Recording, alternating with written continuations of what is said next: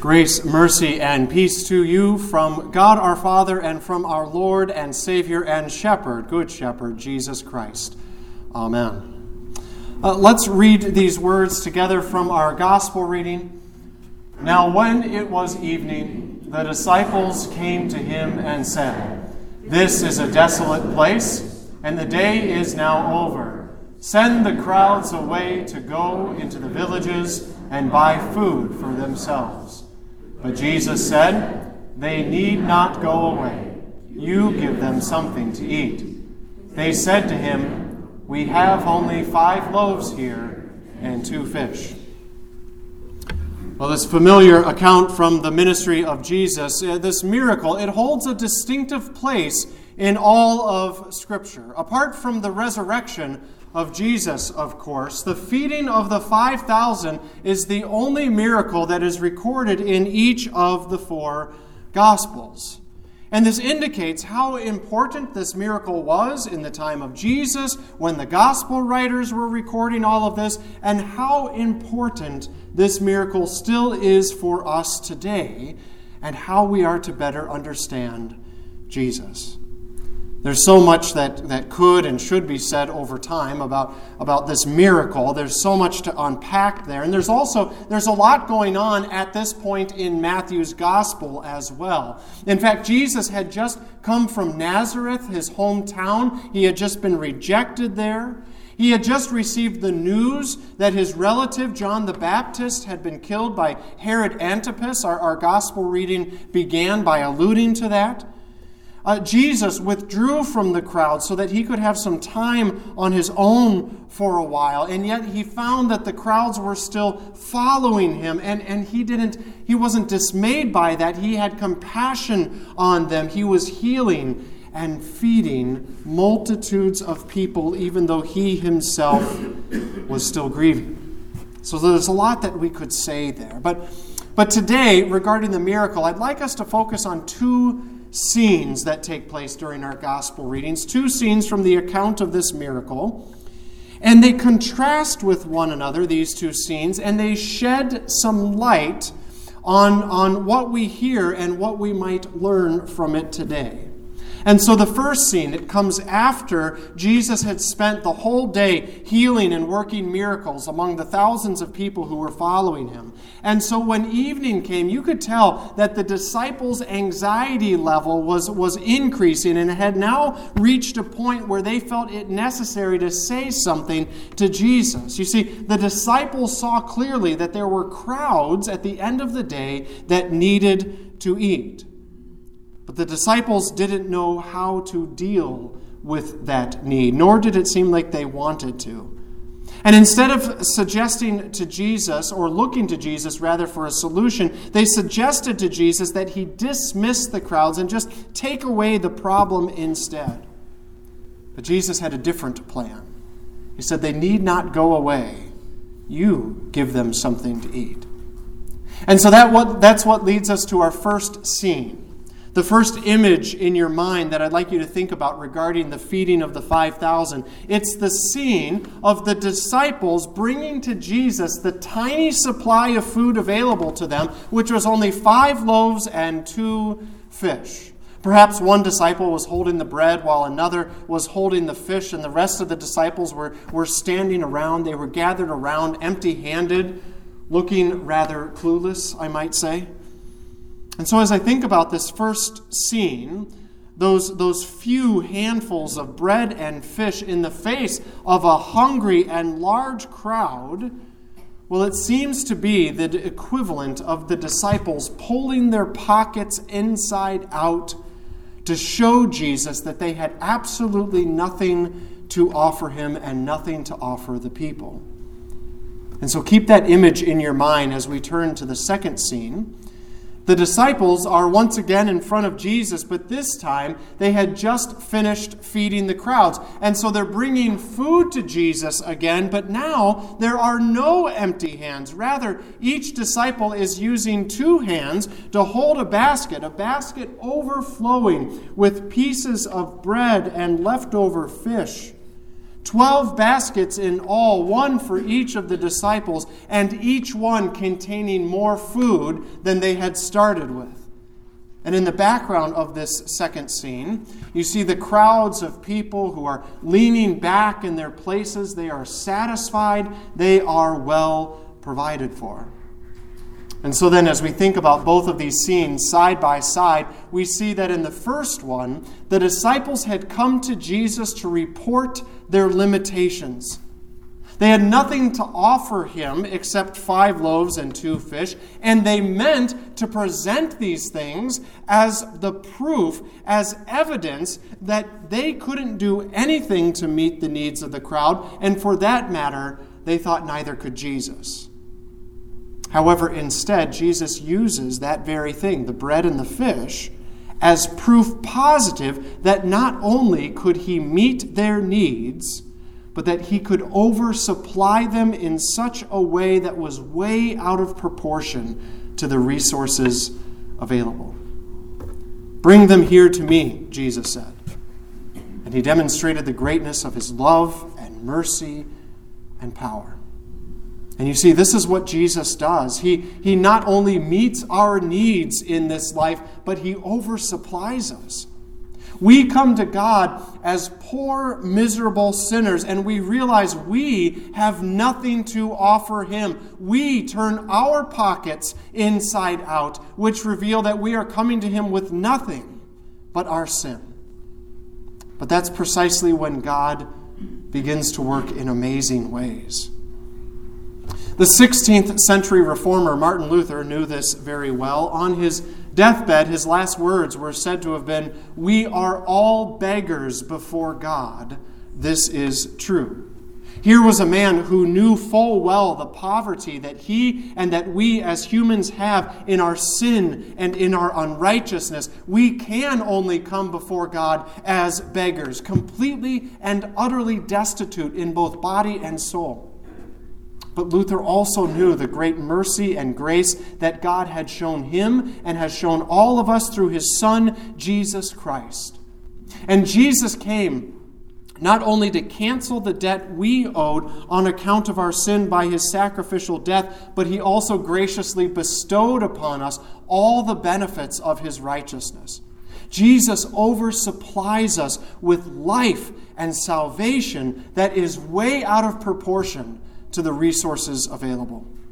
He takes poor, miserable sinners like you and like me, who are nothing but beggars with spiritually empty pockets, and he makes saints out of us, people who will dwell and feast with our God for all eternity. That is amazing, and that is nothing short of a miracle. But you see, God's work doesn't even stop there. It doesn't stop with God's work of salvation on our behalf, because until that day that our eternal lives begin with him, we still live in this world where there are a lot of physical and spiritual needs of our own as well as the needs of our neighbor. And you see, Jesus wasn't only concerned with people's spiritual needs. He cared for their physical needs as well. He was healing them. He was feeding them. And so God calls us to be, in similar ways, his hands and his feet in this world as we seek to care for the needs of our neighbor. We call this vocation. We all have various vocations, opportunities that God has given us to serve other people, whether that's as parents or grandparents, as children or students, as citizens and community members, as friends and neighbors. These are all these opportunities God has given us to serve. But when we think about that work that God has given us to do, it can just seem insurmountable at times. So often we take stock of the world around us and we simply shake our heads, or we feel overwhelmed or discouraged. We wonder, what can I possibly do that could possibly make a difference in this world? We see this world with all of its sin and strife. This hit particularly close to home for us this week with all the strife in our community, the difficulties and the horrific moments in our community this past week. We take stock of all this and we lament that it seems like every day there is another crisis, a new sorrow, something difficult to endure. We see our neighborhoods and our communities becoming more divided, less loving, more led astray by harmful and dangerous cultural heresies that are hostile to Christians and hostile to God. We see our own families that are not immune to strife or conflict or broken relationships. We see our loved ones for whom we worry for their spiritual well-being, for whom their faith seems at best like a light burning dimly. And we are worried that the day is coming when their faith will be completely extinguished. We look around at all of this, and we know that God cares for us and that God cares for them, but we don't know how it is that we could possibly do anything that would make a difference. Oftentimes we, like the disciples, instead focus on our needs rather than on the needs of those around us. And so we're tempted to ask Jesus to take away the problems, take away the people that present themselves to us, instead of looking to Him for a way to help. Oftentimes we, like the disciples, focus on our limitations, our inabilities, our shortcomings, and we present them to Jesus like it's the proof that we can't actually do anything He's asked us to do. That we don't have the time, we don't have the patience, we don't have the skill, we don't have the abilities, we don't have the ability to love or to forgive like He asks us to do. You see, Jesus calls us. He calls us to Him. And to bring to Him all of our perceived shortcomings, our 5 loaves and 2 fish, so to speak. And He says, bring them here to me. And He takes our limitations. He takes our sins. He takes all of our needs. He takes all of our resources, our talents, our energy, our very lives, and He turns them into the proof positive that not only can He meet our needs and the needs of our neighbor, but that He can oversupply us in such a way that is out of proportion to the resources available. You see, one of the ways I think the devil tempts us and gets us to hesitate, to act in any way of love or service toward our neighbor or toward this world, is that the devil gets us paralyzed. He gets us to think about the enormity of all the problems in this world and the problems in our own lives, and instead of turning to God and trusting in Him, we instead lock up and we refuse to act at all. And that's what happened to the disciples. But you see, God doesn't expect us to come up with the plan, the whole game plan to save the whole world. And He doesn't expect us to have the solution to all of the world's problems. That's His job. And in fact, He's already done it through Jesus. Our Savior has already demonstrated that He and He alone has the ability to work the seemingly smallest things into God's greatest solution. That's what Jesus was showing us and showing the people through the 5 loaves and the 2 fish. And even more importantly, that's what Jesus was showing with a wooden cross on a dark hill. And in a moment that looked nothing better than like a criminal being crucified and humiliated, instead, what God was up to was that He was saving an entire world from all of their sins for all of eternity. Jesus has turned death on a cross into life from the grave. And what's more, Jesus also turns words recorded in a book into His life-giving and sin-forgiving voice. Jesus turns simple water into a saving flood. He turns bread and wine into His life-giving body and blood. He turns sinners like you and like me into His saints. And so when we can think of nothing to do except turn out our pockets in front of Jesus, Jesus invites you to bring these things to Him and then just step back and watch Him work. We never know the impact of a seemingly insignificant thing when Jesus is involved.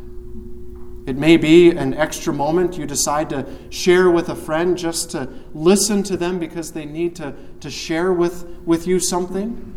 A moment you give, even though it might make you late or cause you to be late to wherever you're going next.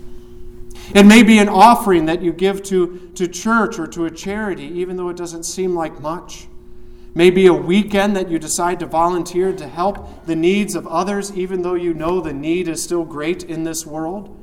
Or a moment where someone confides a trouble that they have with you, and so you say back to them, "May I pray for you?" Maybe a school board meeting you decide to attend, or a Bible verse you decide to write in a card to a neighbor, or a simple devotion that you share nightly with your family around the dinner table, or a pamphlet that you hand out for a pregnancy care center that you hand out at the abortion clinic, or it might be an afternoon that you decide to spend with a child, or it may be your loving Savior that you decide that you just can't help but tell someone else about. All of these things may seem like small or insignificant things, but you never know how Jesus will use them for your own good and for the good of your neighbor. And we don't need to know God's greater plan before we act.